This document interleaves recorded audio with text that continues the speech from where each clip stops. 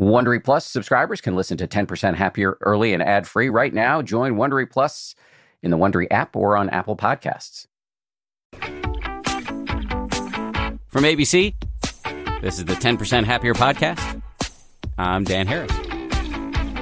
Hey, people, the guy we have on the show this week has a really interesting life trajectory.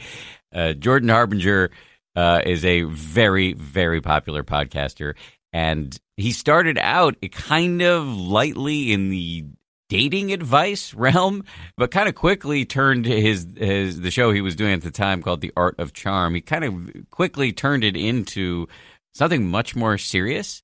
So serious that, and you'll hear him tell the story, he ended up leaving and starting his own show called The Jordan Harbinger Show, and where he really just talks to people who are very impressive and figures out how they do what they do. To quote his bio here, he basically taps into the untapped wisdom of the world's top performers. And in the process, he has learned a lot about healthy habits, how to make them and sustain them, and has a lot of interesting things to say about it. And of course, given what kind of show we do, he's also into meditation and has some very interesting things to say about the role that's played in his life. So I'm looking forward to, as you should be hearing from Jordan Harbinger. That's coming up in a second. Let's do your voicemails first. Here's number one. Hi, Dan. Love the podcast and your books. They've helped me out a lot. My question is about moods and how they can affect a session. I've noticed that my baseline mood heading into a sit has a drastic impact on how well I'm able to zone in. I find that when I'm uptight or angry, it can be very difficult to calm down and get into a rhythm, which usually results in kind of a racing mind, which is hard to tame. I've heard you say that, these types of sessions can make you a better meditator, but just wondering if you had any advice about how to get into more of a calm mood in advance of the session. If you have any pre-sit techniques that I can possibly utilize. Thanks. Bye.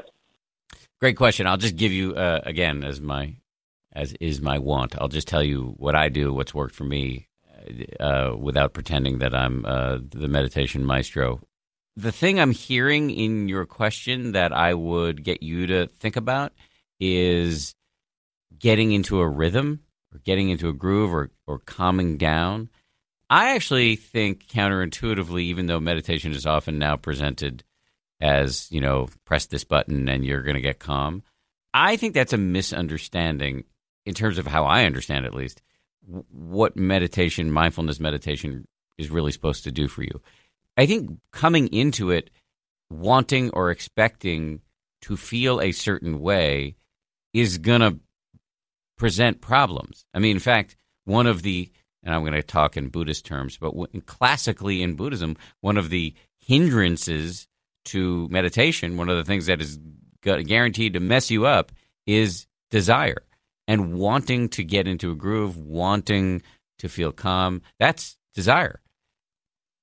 That's an expectation, which, as I've said before, is probably the most noxious thing you can bring to the meditation party. So what I think of is, and believe me, these sits are harder. It's great when you're feeling calm and then you sit and you're really super focused, and that's awesome. We think of that as a good sit. But I think dropping that expectation, being willing to be with whatever is there, that's like a hard workout in the gym where you're actually building up the cardiovascular strength or the muscular strength that you need to build up. Because what is the point of doing this? The point of doing this is so that we can weather the ups and downs of an entropic and impermanent universe better. And so we're not in control of a lot of the things that are going on. Well, all we can really control is how we deal with stuff. So if you're in a bad mood and your mind is racing, that's a good time to sit down, meditate, try to drop any expectation of feeling any way. Just be with whatever's there. Now, you may, I don't know what kind of meditation you're doing, but it may be a meditation where you're just trying to focus on your breath. And then when you get distracted by your racing mind or feelings of anger, then in that moment, go into investigative mode, go and this is what I do. I'll just check out, where is anger showing up in my body? What is anger actually like? What kind of thoughts am I thinking? Where did, is my chest buzzing? Is my head aching? Is my mouth getting dry? Why is that useful? Because then when you're ambushed by anger or anxiety in the rest of your life, then you're less likely to do a bunch of things that you later regret. And that's what we're training here. So I would just urge you to kind of get out of the mindset of thinking a good sit is a certain way and you want to get into that groove, get into that rhythm, feel calm. I understand why you want to feel that way. We all want to feel that way, so I'm not picking on you. I'm just trying to sort of reorient you a little bit toward just being cool with whatever's happening to the best of your ability. Of course, you're not going to be able to magically do that. Just kind of sit and investigate whatever's happening. So that curiosity, by the way, is a great tool to harness, an inner resource that you can harness. So that you are, when you're out in the, off the cushion, as we say, then you're better able to handle all of the vicissitudes of life. That being said, you did ask about sort of pre-sit routines that can, maybe help. I find stretching and taking a few long, deep breaths can really be useful, because relaxation is a good thing in meditation. It's just if you take it too far and are just trying to grit your teeth into, to horsewhip yourself into relaxation, that I think is probably a recipe for trouble. But, a good stretch, a little bit of breathing, I think that's a great way to get yourself into meditation. And, notice if your body's tightening while you're sitting. I find that I might notice my shoulders are hunching. I'm gripping my hands. You can relax that at the beginning and even in the middle if you notice you're doing it. All of that can help. But again, I think an attitude of curiosity and investigation rather than, desire is, in my experience, likely to lead to better results. All right, keep practicing. Here's voicemail number 2. Hey, Dan, this is Laura calling from Minnesota. I love all your work, and I'm a teacher who practices mindfulness myself, and I also teach it to my middle school students who are new to the country, refugees and immigrants, and have been trained through mindful schools. So anyway, if teachers are looking for a resource, as you've mentioned, Mindful Schools is a great one. But anyway, my question is more about what you think the place of humor, lightheartedness, sarcasm, even, are in a mindfulness practice. And I ask because sometimes it seems like meditation is pretty serious, and that's okay, but I found a lot of richness in practitioners like Jeff Warren and how he leads meditations. And I just find that sometimes bringing humor and a sense of lightheartedness really helps a lot. So I'd get your thoughts on that, and thanks for the work you're doing. I mean, I totally agree. You're preaching to the choir here. I totally agree that humor has a place in meditation. Let me just back up for 1 second before I tee off on that.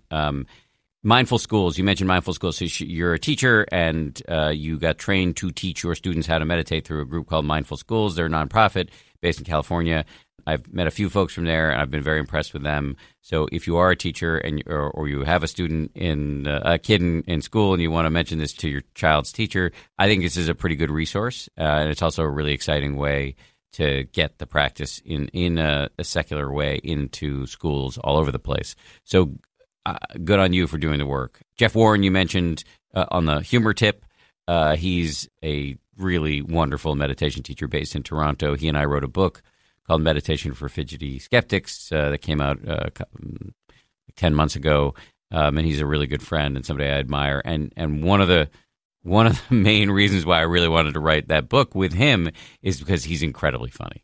And, look, not all meditation teachers are comedians, and you don't want to ask teachers to try to be funny when it's not really in their wheelhouse. But I will say that one of the things I've noticed, and a sort of informal litmus test I use for meditation teachers that I work with, either on the 10% Happier app or personally, is do they have a sense of humor about themselves? Because, it is I have a hard time understanding how you can take a sustained look at your own mind and not have a sense of humor, because it's nuts. It is a zoo. We are crazy. And sitting and seeing that, what option do you have really other than to laugh at it? And I find that when teachers can laugh at it, again, they don't have to be, Dave Chappelle. They don't have to be like incredibly talented comedians, but to give us permission to be flawed by making fun of their own minds, I think that is just an incredible gift to us from them, because that's the way it is.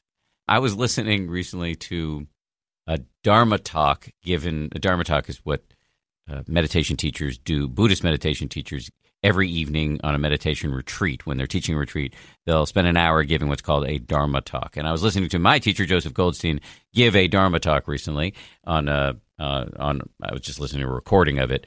And there was another teacher who said a few words at the beginning of Joseph's speech. It was toward the end of the retreat, and this other teacher was saying what an honor it was to teach this retreat together. And then he said something like, I can't believe the stuff you admit about your own practice. I would never feel comfortable doing that because everybody would think I'm a terrible meditator.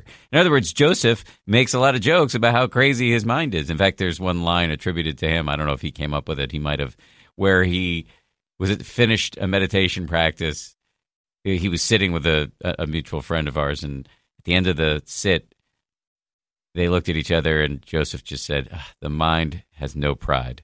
And, that's the way he's completely open about the fact that his mind, too, after decades of meditation, still has the capacity to get really chaotic. And I don't know, I'm sure Joseph's mind is much less so than the rest of ours. But I think having a sense of humor about this is incredibly important. And obviously, that's what I've endeavored to do in my public profile around meditation, because I think it really sends the signal. One of the big problems we have around meditation is that people think they can't do it because they sit and try it once and then they get distracted. And to be lighthearted about the chaotic nature of our minds, and to give people permission to be distracted, and to point out, like, no, actually, the moment you see you're distracted is the moment you're succeeding at meditation. That's the point. We're supposed to see how crazy we are so that the craziness doesn't own us. I also think it's important because it kind of destigmatizes having a sense of humor about the nature of how greedy and hateful and impatient, judgmental we all can be. It just kind of gives us permission to not to necessarily act those things out, but to see that it's okay that we are this way.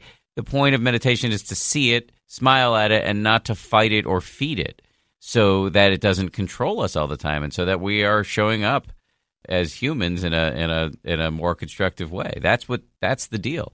And so I think humor is a really powerful tool in that regard. That's just my opinion. Anyway, that was a softball. I appreciate it. Let's get to Jordan Harbinger. He is, as I said before, a really popular podcaster. He used to have a very successful, popular show called The Art of Charm. He walked away from that for reasons you'll hear him describe in this interview. He's now got the Jordan Harbinger show. I really enjoyed this interview. I learned a lot. He's had quite a ride. So why don't I shut up and let him talk? Here he is, Jordan Harbinger.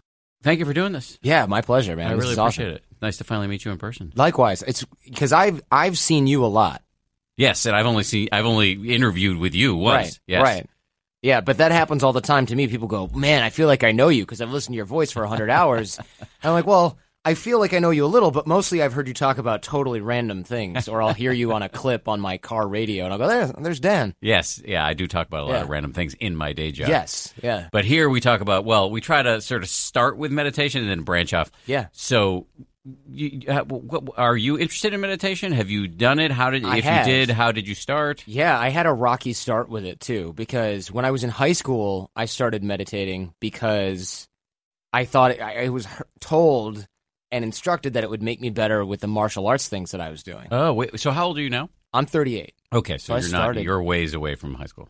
Yeah, oh yeah. You look young. Thank you. I got a baby face. You wear it well. Yeah, I appreciate that. It's great now. I hope I look young when I'm like 50. You know, and I'm hoping for that. Don't just turn the corner and it's like, whoa, what happened to him? Everything's sagged. Yes. Yeah. Wake up one morning, I'm like, wait, that was up here yesterday. I started meditating probably when I was 14 or 15, and I didn't get it. You know, it's like, how am I supposed to sit here and not think about anything? Because I didn't have a good teacher. Yeah. It was don't think about anything, which makes no sense. It's impossible. And is impossible, Yes. yeah. Especially for a teenager. They might as well say to you, go fly. Right. Because it's not going to happen. So I was looking at a wall, like a white wall in my room with the lights low on a Zafu, a meditation cushion. You had the gear. I had the gear, the official gear, and I did it every day for 20 minutes in high school. And in retrospect, that helped me get through high school. I can see how it would have benefits, but even though you weren't getting instruction, just the simple calming effect of sitting, doing nothing, even if your mind is racing, you're not being bombarded by video game or the internet or anything like that. I don't know if the internet existed. We at this really time. didn't even use the internet. So, no. but you were at least you weren't being hit by all the stimuli of pubescent life. That's true. But what I was being hit by, my dad thought it was the dumbest thing in the world. So he would come in every time I was quiet for more than 5 minutes. He'd go, "What are you doing? What are you doing? Hey, what are you doing?" And he would just wait for me to like come out of whatever. And I put meditative state in air quotes because I was probably just still staring at a wall, trying not to think about anything. I go, meditating. And he'd be like, "What's that all about?" Every day. He would ask the same questions. My mom was finally like, if you just keep bothering him, he's going to hate you when he's older. Which is, you know, I don't hate my dad by any stretch, but I thought about it for a while. I was like, you know, she's right. This is really annoying. So I kept doing that, and I did it a little bit in college, and then I just stopped doing it because, one, I didn't get any better at karate. Two, I didn't get it, and I thought I was never going to get any better at it. So I just thought, I'm not getting any better at staring at the wall, so I'm out. I'm done. Fair enough. But I still have the Zafu. It's still in my house, even now. It's not the same house. Of course, I have my own house now with my own wife and family, and it's there. And occasionally, I'll go and I'll sit on this thing, and it's still so hard that I go, you know, I must just not have done this enough. Because you think by now it would be as flat as a pancake. So you are meditating now? Did somebody ever give you instruction, or are you still staring at the wall? I have your app, so I use that. And sometimes, though, I just sit down and I don't have to stare at the wall. I kind of get now that you're allowed to have your mind stray away and then just kind of bring it back. Yes. But what I was doing 20 years ago was, oh, you suck at this. Why, you can't even think about nothing? How hard can it be? Oh, wait, you're beating yourself up again. You're not supposed to do that. Oh, well, you're talking to yourself about beating yourself up. That was the whole thought loop. Now I just go, okay, this is normal. It's like lifting a weight, right? The weight's got to come down sometime. You just lift it back up.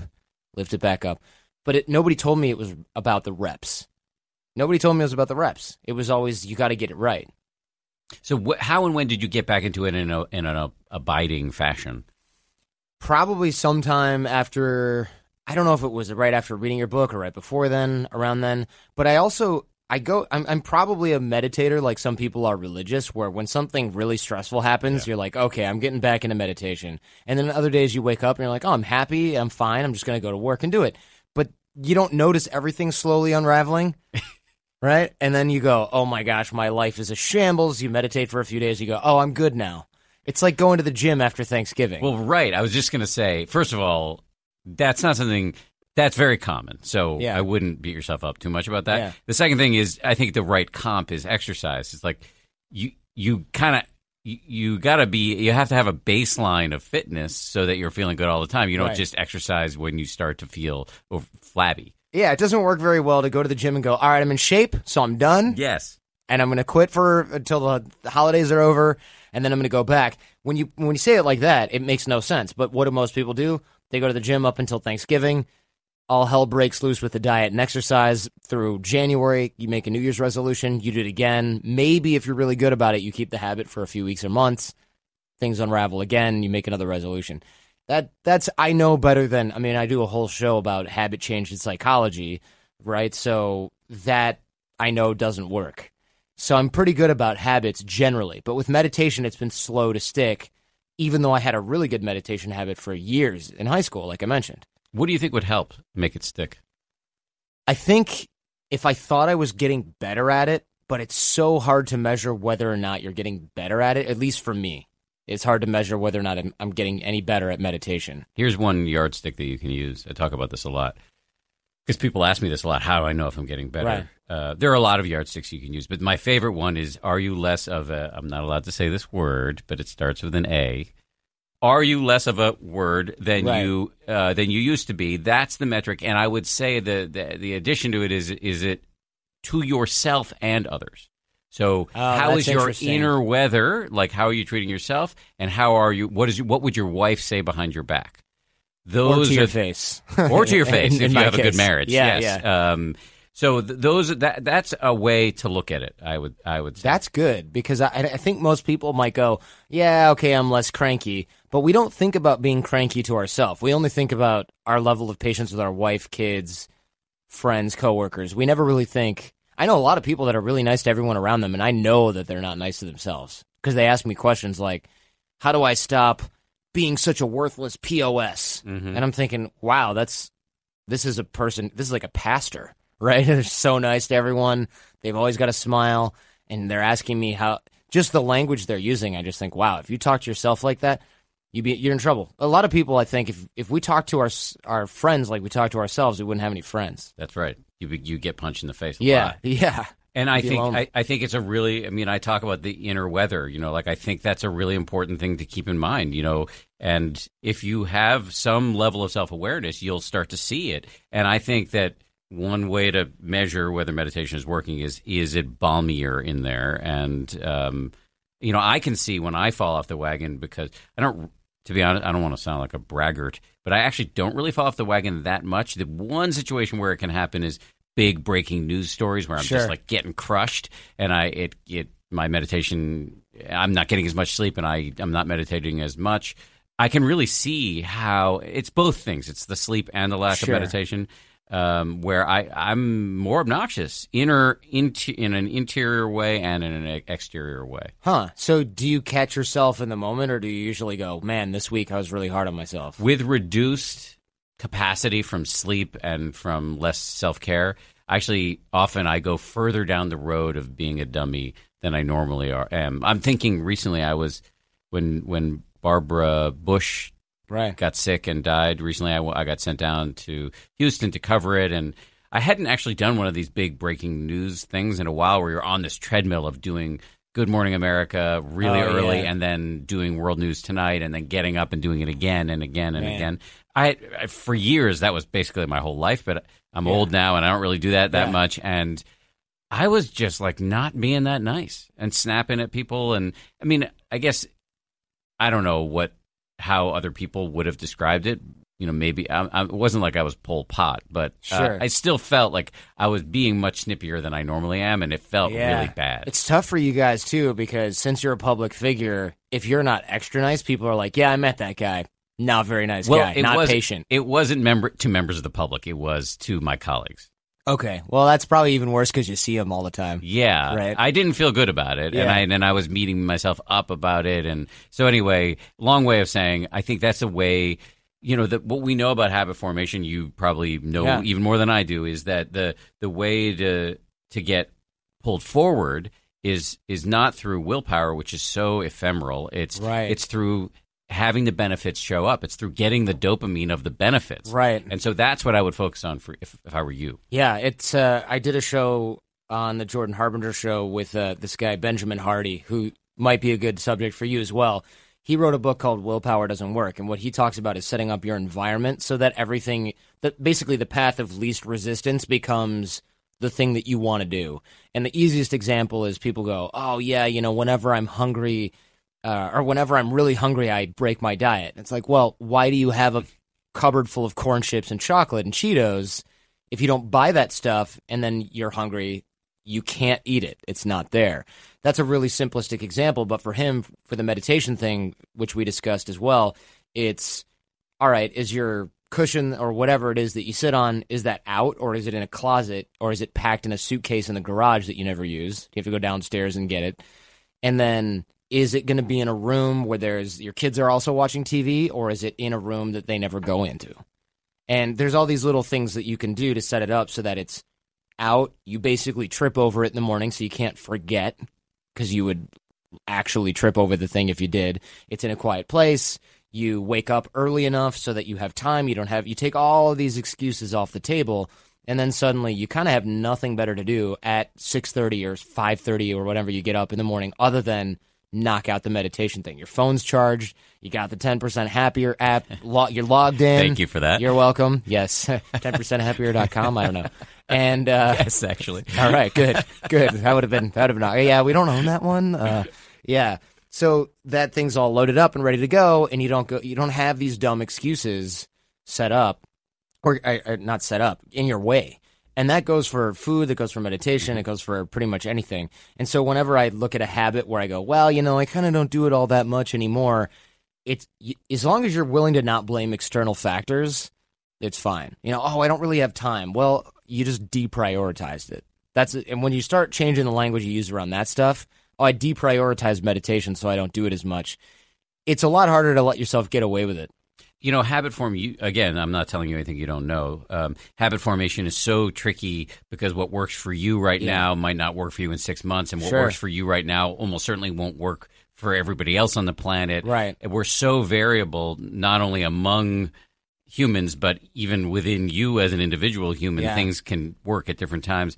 And I was just going to say, you mentioned, do you have kids? Not yet. Oh, you don't? You're working on having kids. But a lot of other people go, well, you don't understand. You don't have kids. And I go, wow, no one with kids meditates? That's incredible. Well, I have a kid. Yeah. People with kids meditate, although it becomes trickier, and I actually we need to salute that. But what I was going to say is that there are some folks who will change habits more easily if there are external expectations. So, for example, if you had kids and you were noticing that you were crankier with the kids, and you noticed that you were doing it, you were less cranky with meditation on board, that actually, for some people, will become a very powerful motivator. And it's less about the setup of the cushion in the room or the time, your schedule. Right. It's more about this desire to be a better dad. And so there are lots of ways you can vector towards solution on this problem. I believe that. I love the dopamine system that you're talking about here. The reward system is generally pretty powerful. Yes. I think if you're just starting a habit, probably setting up your environment is a great way to make sure that you fall into the groove.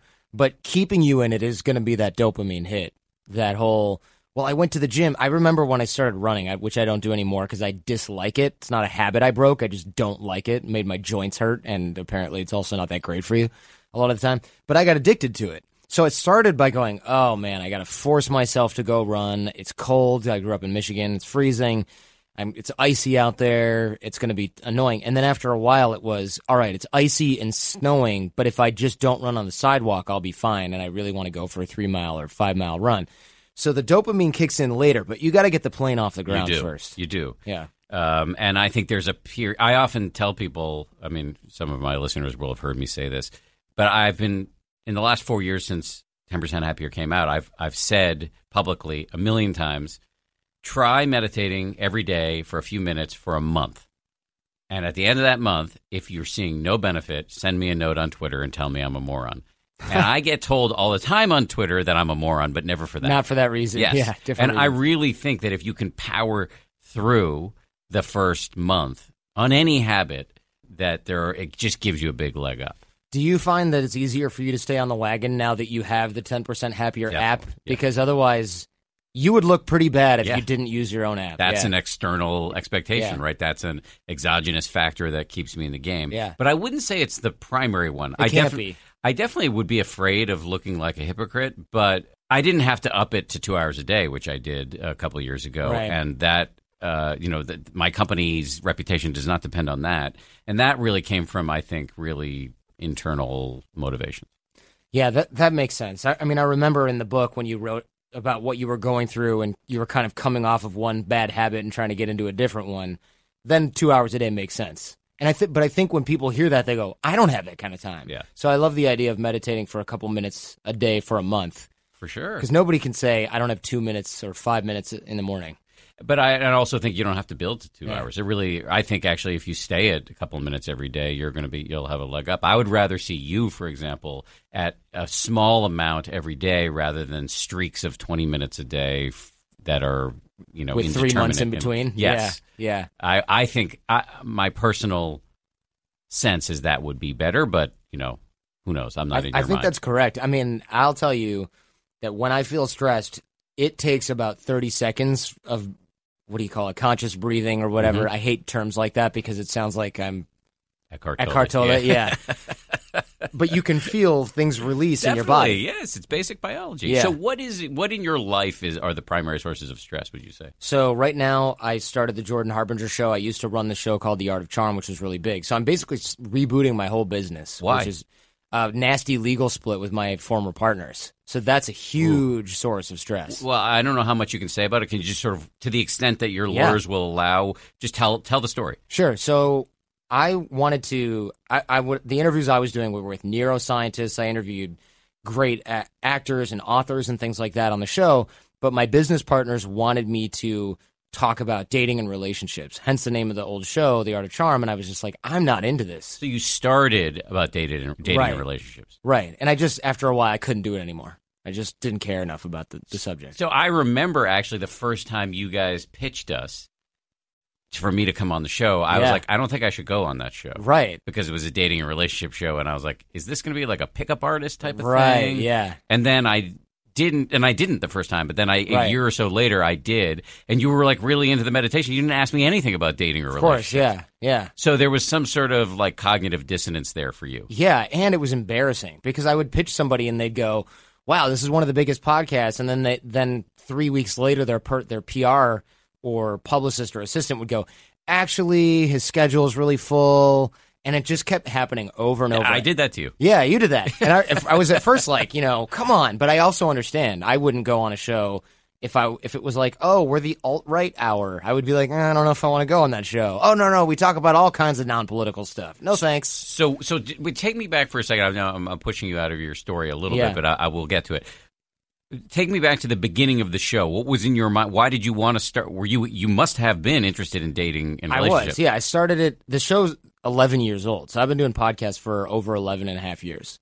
And when I first started, I was a lawyer on Wall Street, and I started a show about networking. But that wasn't as interesting to any audience. The dating stuff was interesting. So I started the show with my business partners, and we focused on dating and relationships. And did you quit your Wall Street job? Yeah. I ended up quitting that job. So you're in your mid-20s.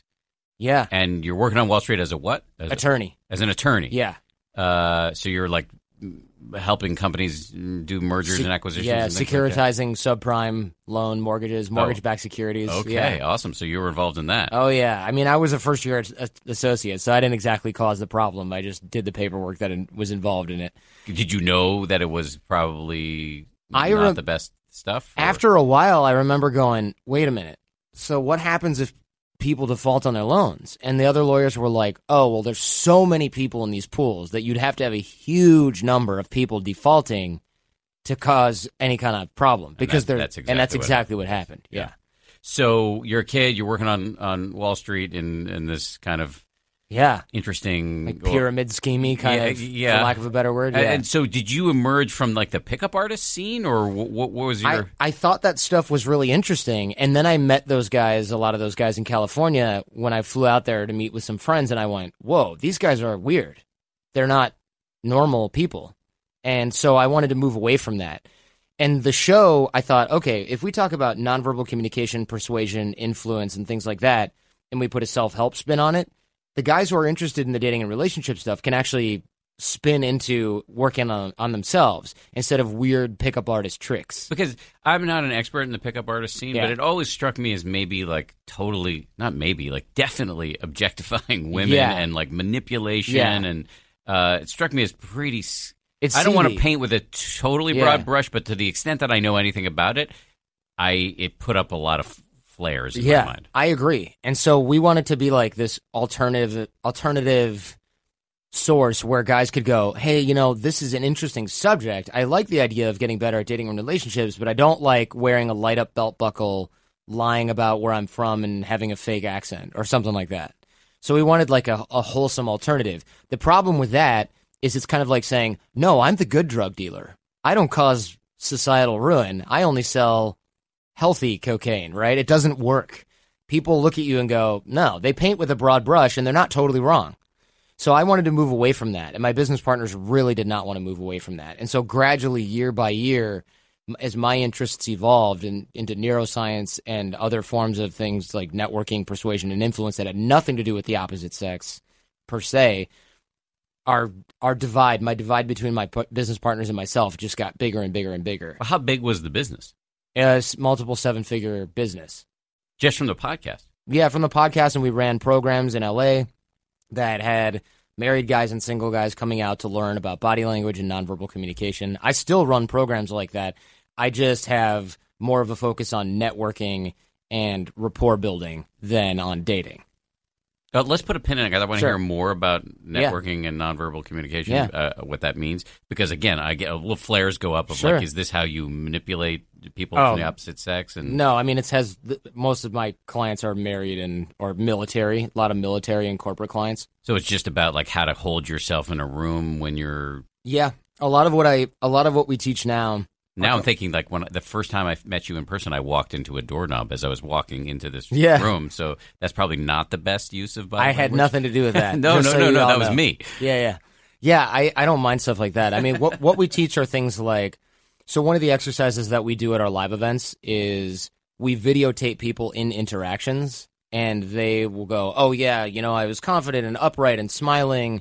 And I'll go, oh, really? Okay, so we'll go to the videotape, and you can see these people freeze up or check out or look angry or be kind of overly enthusiastic. And we break down the videotape with them, and we show them what they really look like and how they really come across. Okay, so I guess we didn't have to put a pin in this. It's pin. Not about how to puff your chest out so that you can be domineering over... No. That stuff doesn't really work.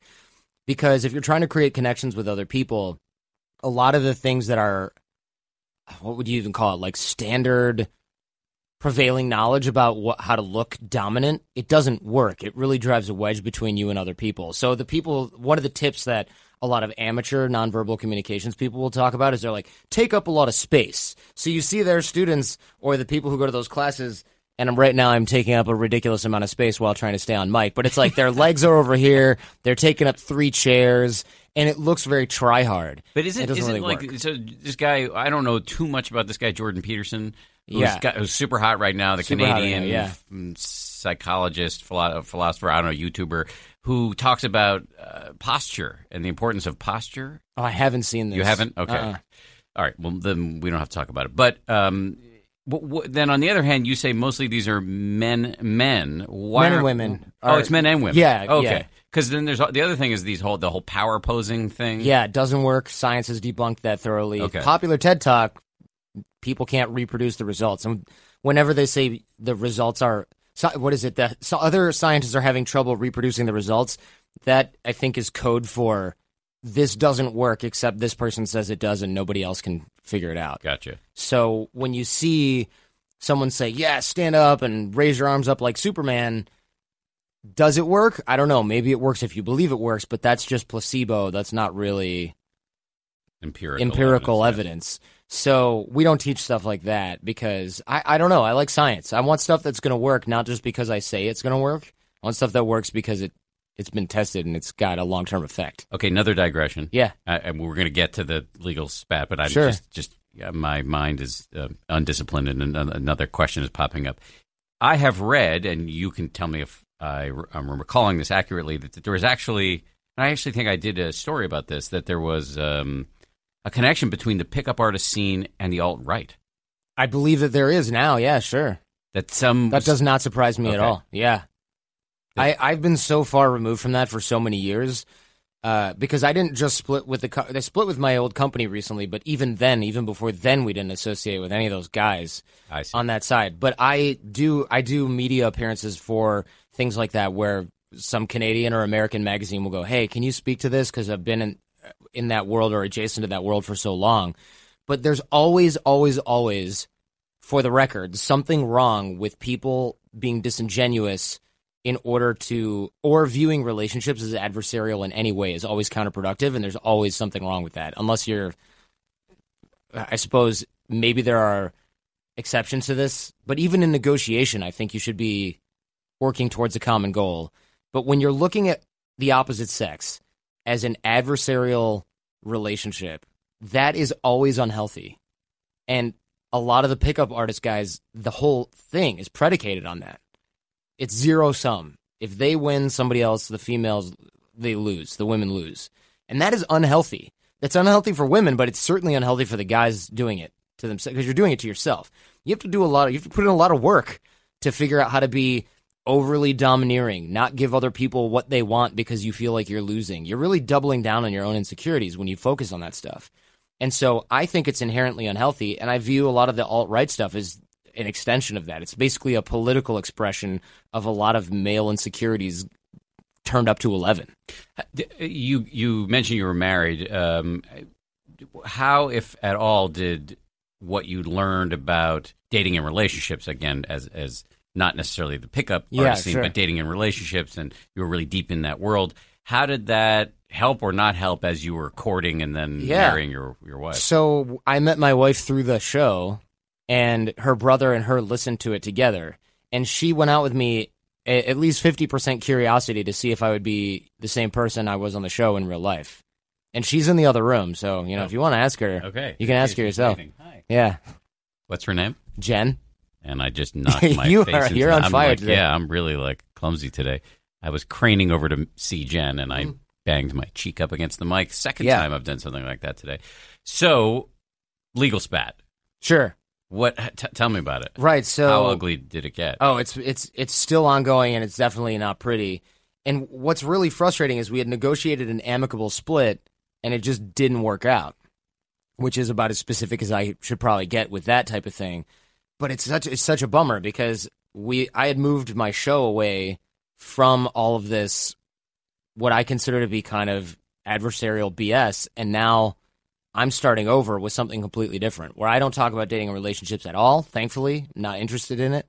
I'm interested in it in terms of becoming a better husband or a better father and things like that, but that's not exactly what you're referring to when you talk about, when we're mentioning dating and relationships in the previous context.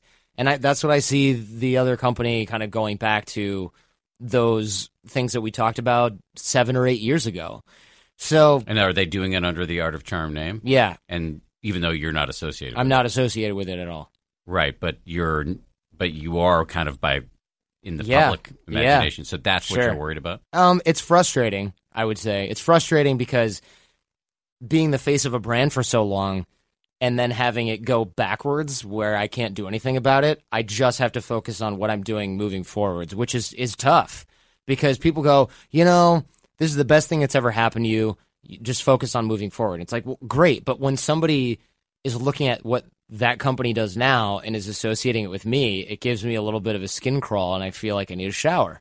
That's not a good feeling. So it's like I wish I had a fast forward button, because in 2 or 3 years that brand association will be weaker as I do the Jordan Harbinger show and don't focus on that stuff at all. But for now, anything that happens over there, it's going to be impossible for me to escape the gravity of that. So I just have my fingers crossed that something horrible doesn't happen. And then I'm on the news going, no, I left.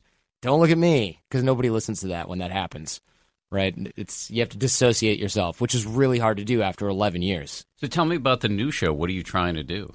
So I like interviews, long-format interviews. I interview neuroscientists, habit change, brilliant thinkers, and people I think are brilliant thinkers, and great personalities. So like the Benjamin Hardy episode about willpower doesn't work. I have coaches on there that talk about things, maybe not coaches, more like scientists that talk about things like the science of jealousy, why we evolved it, how it's useful, when that goes bad, and what you can do about it. That's about as close to dating and relationships as I'll ever get. And on Fridays, we do listener questions where we give advice, or we call in an expert to help give advice based on the questions that we get. So I'll get anything from how do I migrate this sort of thing in my career all the way to should I go to college, or this thing is going on in my life, what do I do about it? So it's a multifaceted show in that way, because I love long-format interviews, but my audience also occasionally, at least every Friday, wants to hear from me what I think they should do, which is kind of funny. That wasn't my idea. That was born as a result of having hundreds of emails in my inbox where people go, hey, I've been listening to your show for years. Seems like you'd have an opinion on this. What should I do? That we ended up turning it into a whole hour every week. Stay tuned. More of our conversation is on the way after this. This show is brought to you by BetterHelp. I got to tell you, I feel so much better when I talk about my anxiety instead of keeping it bottled up. There's an expression that I first heard from the great researcher and also Zen practitioner Robert Waldinger: never worry alone. Our temptation many times is to keep it bottled up, but the data really show that the people who do the best in life, who live the longest and are the happiest, have strong relationships with people with whom they can talk about whatever's going on in their lives. And for me, therapy is part of that. If you're thinking of starting therapy, you might give BetterHelp a try. It's entirely online, designed to be convenient, flexible, and suited to your schedule. Get it off your chest with BetterHelp. Visit BetterHelp.com/happier today to get 10% off your first month. That's BetterHelp, HELP.com/happier.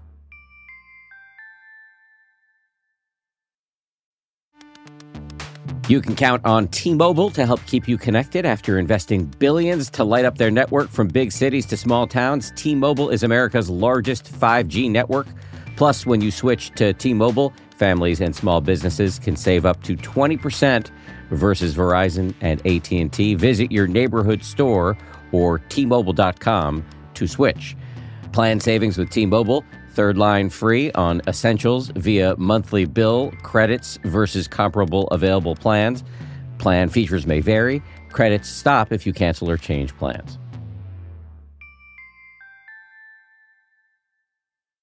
Your phone is lighting up with headlines and push notifications and a text from your mom saying, "How do I click this?"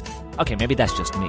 But if you want to get up to speed, check out the new podcast from ABC News. Start here. Literally, the ground was shaking. I'm Brad Milkey, and every morning we're going to take you to the stories that matter with fast, fresh insight. Hello, Robert Mueller.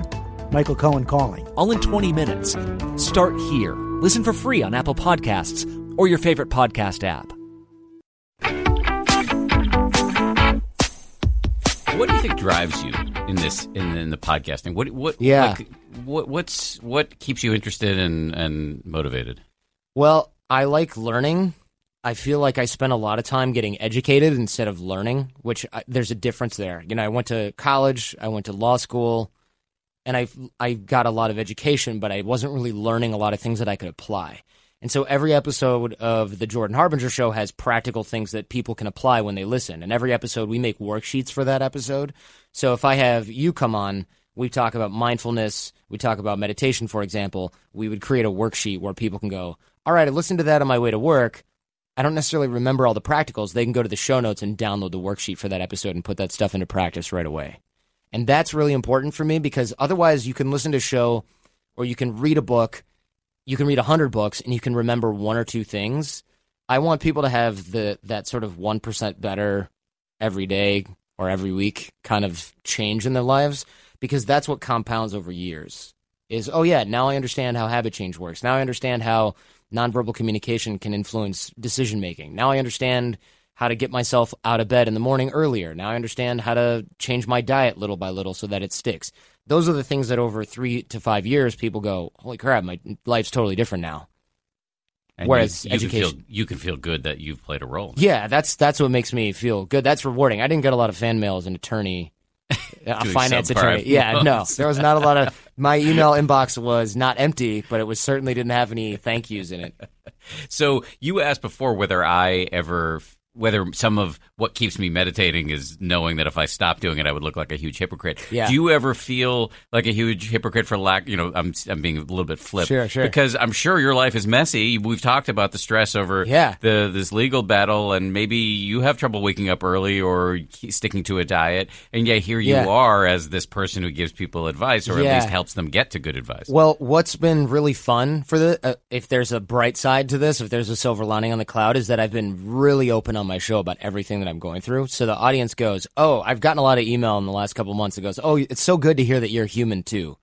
Because I don't do the whole guru thing where it's like, oh, I have the answer to everything. Look at my life. It's perfect. I go and wear everything on my sleeve to the point that I can do so without having legal liability come back on me for it. And the audience, at first I thought, oh, this is risky. You know, I will alienate or lose people and they'll go, oh, stop telling us about this problem you're having. I was worried about that. what I found instead was not only did I get a lot of support from the audience, but a lot of people went, it's really good to have you teaching us this stuff by yourself going through it and watching how you handle it.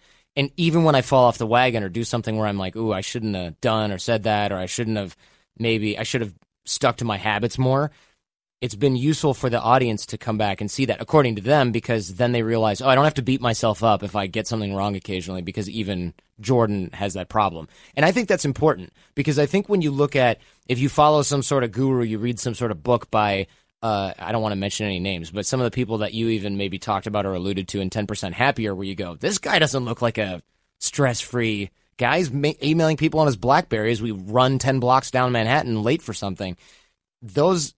The disconnect between that, they're trying to sell an ideal, and I don't want to sell an ideal to my audience. I want them to see that everybody struggles with pretty much everything when they're trying to get better, but you can still persevere and get through it. Not, look how great and easy an effort this is for me. What's wrong with you? Because that disconnect, that gap, when you do that, that's where people try to market. Like, well, if you were just a little bit more like me, your life would be easier.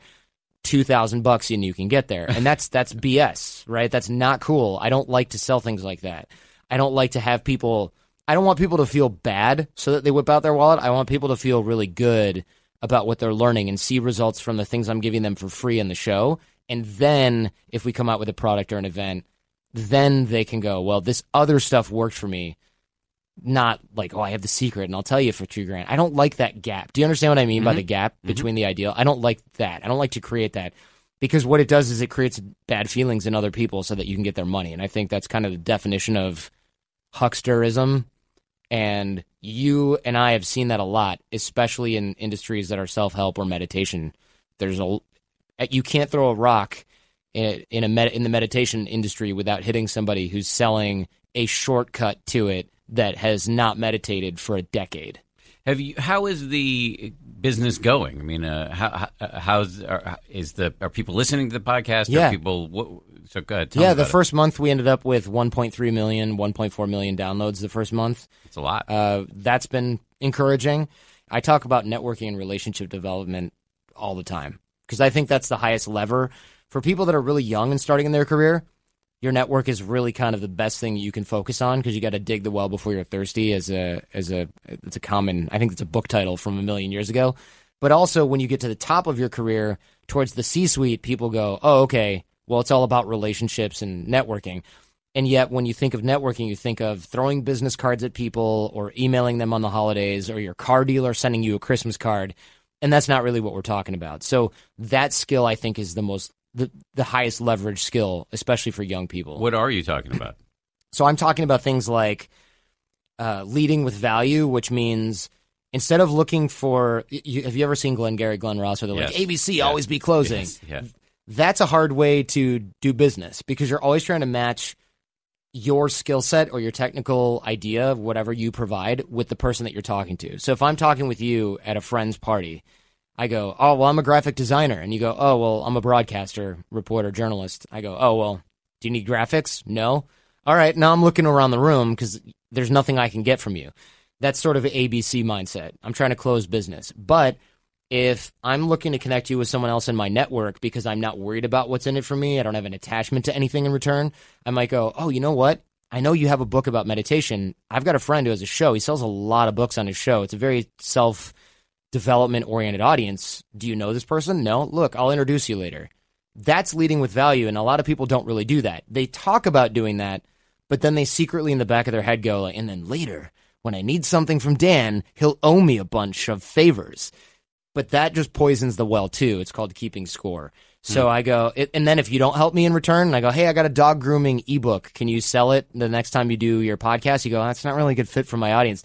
Then in my mind, I'm thinking, well, Dan's not a very nice guy. You know, I helped him out. I got him a bunch of book sales, and he's not going to help me. So now I'm poisoning the well of my own relationships by keeping score through what I would say is a covert contract, right? I have an agreement between you and I, but it only exists in my head. Did you read Give and Take by Adam Grant? I did. I love that book. Yeah, it's a great book. And he talks about there are three types of people in the business world: givers, takers, and matchers. Yeah, it's been a long time since I've read it. It's probably been about 4 or 5 years. Yeah, it's been a couple months. I reread it recently, and I really do think it's very good. And He's just brilliant. That guy. Yeah, I have a beef with some of the ways he talks about meditation publicly, but that's separate. But I do think he's, in the main, just a really positive force. He also has a really nice podcast I think it's called Work Life. Yeah, But I noticed that in myself, and I'm not super proud of it, that like keeping score type of situation. Keeping score, or like my interest in somebody could elevate if I feel like, oh well, maybe they could do something for me or something like that. That's natural, though. Yes, and that's okay. You shouldn't beat yourself up about that. But the difference is, how strongly do you act on that? So if it's natural, if you meet somebody and they've got a really big podcast and you go, oh, good, I want to get more listeners for mine, that you would be more interested in them. The question isn't, are you more interested in those types of people? The question is, are you disinterested in other people that don't have an obvious value to give to you? And then also what I would teach, or what I do teach, is systemizing, keeping in touch and keeping in contact with people that don't have a readily apparent value for you directly. Because if you build a really strong network and you're connecting other people in that network to each other, so you're creating an actual network instead of just hub and spoke where you're the center of everything, then it becomes a muscle that grows with use, and not that transactional type of network where you go, well, I could introduce you to that person, but then I'm using it up, which is a negative, unhelpful mindset that doesn't really work. But I'm always in awe. But the book talks about true givers. Mm-hmm. And let me back up for a second. I totally appreciate what you said about not beating yourself up. And I do think that meditation is useful in this, so that I'll see my enhanced interest in somebody who I'll see my sort of self-interest arise when I see somebody who maybe could be helpful to me. And I try to, let that come and go without necessarily acting on it. And I can see maybe some boredom arise if I'm talking to somebody and there's, no value, quote unquote value that is to be had. And I try to see that and let it go and not beat myself up for having those feelings, because I didn't invite them anyway. It's more just about surfing it without acting on it. I think part of that could be helped by, if you wanted to, by reframing the value that you look to get from other people. So if I meet somebody who's a cryptocurrency investor, which is really trendy right now, and I meet a CPA who's really good at tax planning, I'm not terribly interested in either of those subjects, but I'm excited that I have both of those people at hand because I can connect them to each other. And you just think of it as banking social capital, right? Eventually, I might need something from my network, if you really have to think about it, what's in it for you. But those people might not be the ones to give it to me. But the truth is, you never know who's going to be the person that's going to help you. So you just have to play the numbers game. So that brings me to the point I was going to make beautifully, which is that I know a few of and Adam Grant writes about takers, people who will have these huge networks and expect nothing out of them. Truly givers. You mean? Givers. Thank you. People who truly have seemingly built these huge networks with no motive other than the joy of making connections and watching them flourish. And I know there's one person coming to mind in my own personal life. I'm going to use her name. I think she listens to this podcast, and she used to work here at ABC. Hopefully she doesn't mind. But my friend Susan Mercandetti, who is used to be a senior executive here at ABC News and is now does lots of things and works at Random House and does consulting for ABC. But she is just one of these people who, just connects all sorts of people for no reason other than I can tell she enjoys doing the connecting. Man. It's really fun. But I don't know that I feel I say this with some shame. Yeah. I don't know that I know I've done some connecting and it is fun to just watch it happen, but I don't know that that is what drives me all the time, and I wish it did. It might change if you systemize it. So the systems are important too, and those are really small things. People go, since this doesn't drive me, I don't prioritize it as much, and I get that. But what if every time you were standing in line for coffee at 9 a.m. because you take a break between 9 and 10, for example, what if you scroll to the bottom of your phone's text message list and you text 4 or 5 people something because those are the people you haven't talked to in 2 years. You say something like, hey, it's been a while, haven't talked to you in a while, what's the latest with you? I'm standing in line for coffee at the bottom of the ABC News Disney building. By the way, it's Dan, in case you don't have my number, Dan Harris, in case you don't have my number saved in your phone. no rush on the reply. And if the reason that you have to sign it is because then you avoid the whole like new phone who dis. Yeah. And also people who are embarrassed because they don't have your number will still reply because you signed it. Yeah, I've done that. And then they can save it. And the other reason that you say no rush on the reply is because whenever somebody reaches out to me from a long time ago, I kind of just think, crap, Herbalife or Scientology, which is it going to be, right? So if you say no rush on the reply, it destroys the urgency. And if you're selling something, usually you try to build urgency, not destroy it. So if you do that 4 or 5 times a day, you're not spending any time. You're spending time. That's Instagram time, right? You'd waste that time otherwise. Things like that, or email roulette, where you open up your email program, you type 2 letters, and it suggests people, and you go, oh, yeah, I just typed in AD, and it popped up Adam Grant. Yeah, I haven't talked with Adam in like a year. Hey, Adam, it's been a minute. I'm standing in front of Starbucks. Just thought I would send you a note. What's the latest with you? I know you're working on a book because you come out with a book every 3 minutes. Like, what's the latest one? What can I do to help you? That becomes fun because you start to get opportunities to connect other people, and random opportunities then come to you. And so now you're kind of playing a slot machine that doesn't cost any money, but occasionally you win. Does that make sense? Yeah, but what's impressive to me is that you can do all of this without thinking of winning at all. Yeah, it's just a habit. Set of habits. Yeah. Or it's like, so my meditation teacher, Joseph Goldstein, talks about a little mantra that to hold in the back of your mind always, which is, how can I help? Yeah. There are people who are just like to help. And by the way, we all like to help. When we do it, if we're paying attention, when we're useful and helpful to other people, it feels good. So that I'm aware of that, but I don't know that I wish it was, and I am endeavoring to make it the sort of driving force of my life. And what I am interested in and fascinated by are those people who do that effortlessly. I think it's the dopamine hit that you were talking about early on, when you build a habit and it works and you feel good about it. I don't think it's the pure altruism where I go, isn't it great that I introduced Dan to this other person and he sold 3,000 books? That was great. I feel good about that because I get a chemical hitting my receptors in my brain. I fully understand that. But if you train yourself to do that over and over, especially when it costs nothing. I mean, like I said, it's Instagram time. I'm waiting in line for coffee. Of course I want to introduce 2 people via text. And then later on, maybe something will come out of it, but you can never see the opportunity that's going to come to you anyway. To illustrate this point, if I may. You may. When I moved to L.A. from New York probably like 9 years ago, I don't live in L.A. anymore, but I had a toothache. And this is pre-Uber. And taxis are a nightmare in L.A. So I had a toothache. I kept calling dentist's office. Nobody took my insurance. Nobody wanted to help me take care of this toothache. And I posted on Facebook, and this guy I don't even know was like, hey, my aunt's a dentist and is within walking distance to where you are. And I thought, what a serendipitous thing that is. And he goes, look, I'll call her and tell her that that you need urgent dental care. And I said, thanks. What can I do for you? And he's like, no problem. My friend listens to your podcast. I don't even have podcasts. This is so long ago. He didn't even know how to use it.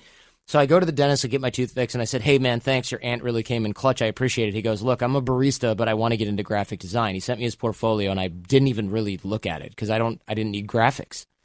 4 or 5 days later, an entrepreneur friend of mine said, hey, who does your web graphics? I said, we do them all in-house. I got a portfolio from a guy. It looks okay. All I know is he's nice and that he desperately wants to get into graphics, so he's probably going to be responsive.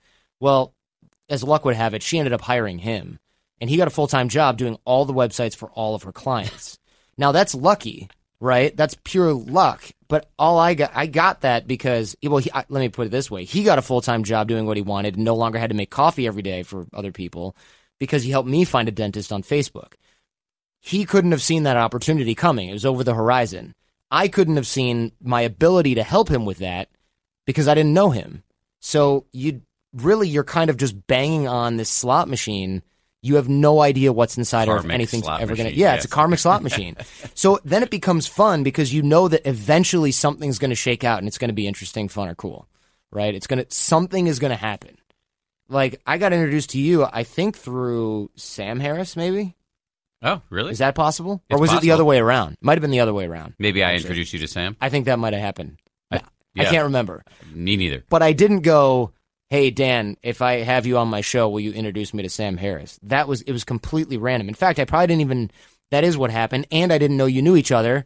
I read your book, in preparation for an interview that you'd already agreed to, and you had mentioned him in there, I wouldn't have had any of that opportunity either. So you really want to bang on the karmic slot machine, and it creates the dopamine hits in your brain, and then you don't have to go, oh, well, I'm ashamed of why I don't think about helping people, because you will start thinking about it because it starts to feel good. Right. You just get addicted to it, maybe. Like that. Yeah. This has been a really good interview. I'm glad. The final thing I always like to do is just let people do a fully encouraged round of plugging the heck out of everything you got. So, where can we find you on social media? Remind us of the podcast, where it can be found, anything at your event, anything you got in the arsenal, just let it loose. All right, cool. So I do the Jordan Harbinger show. I interview great, interesting people like you, Sam Harris, etc., neuroscientists, anything that can make people better.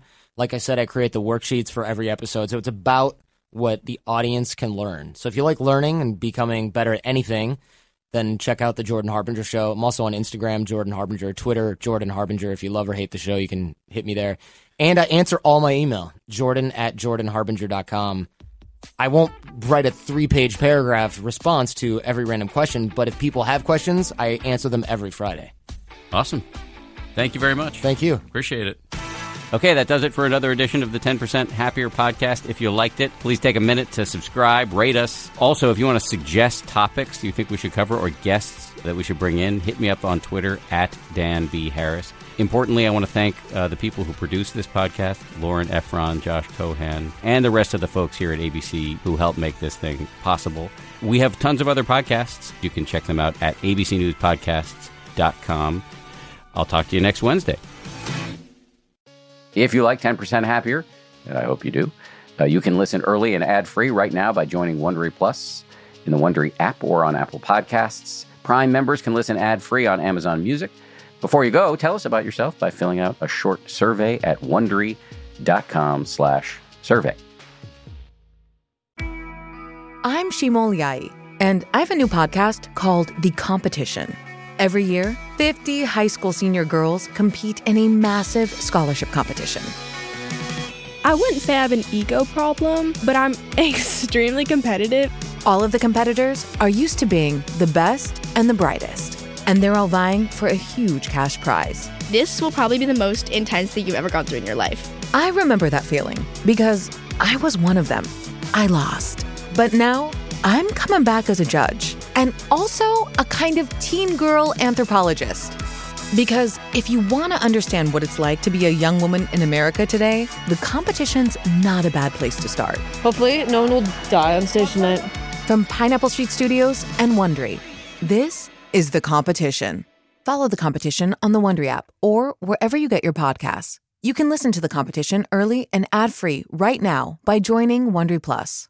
For more than 2 centuries, the White House has been the stage for some of the most dramatic scenes in American history.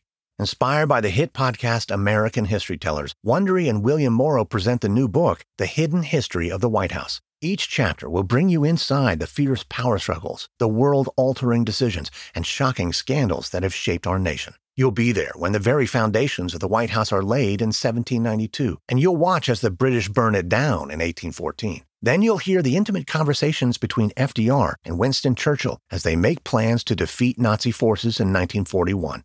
And you'll be in the Situation Room when President Barack Obama approves the raid to bring down the most infamous terrorist in American history. Pre-order The Hidden History of the White House now in hardcover or digital editions wherever you get your books.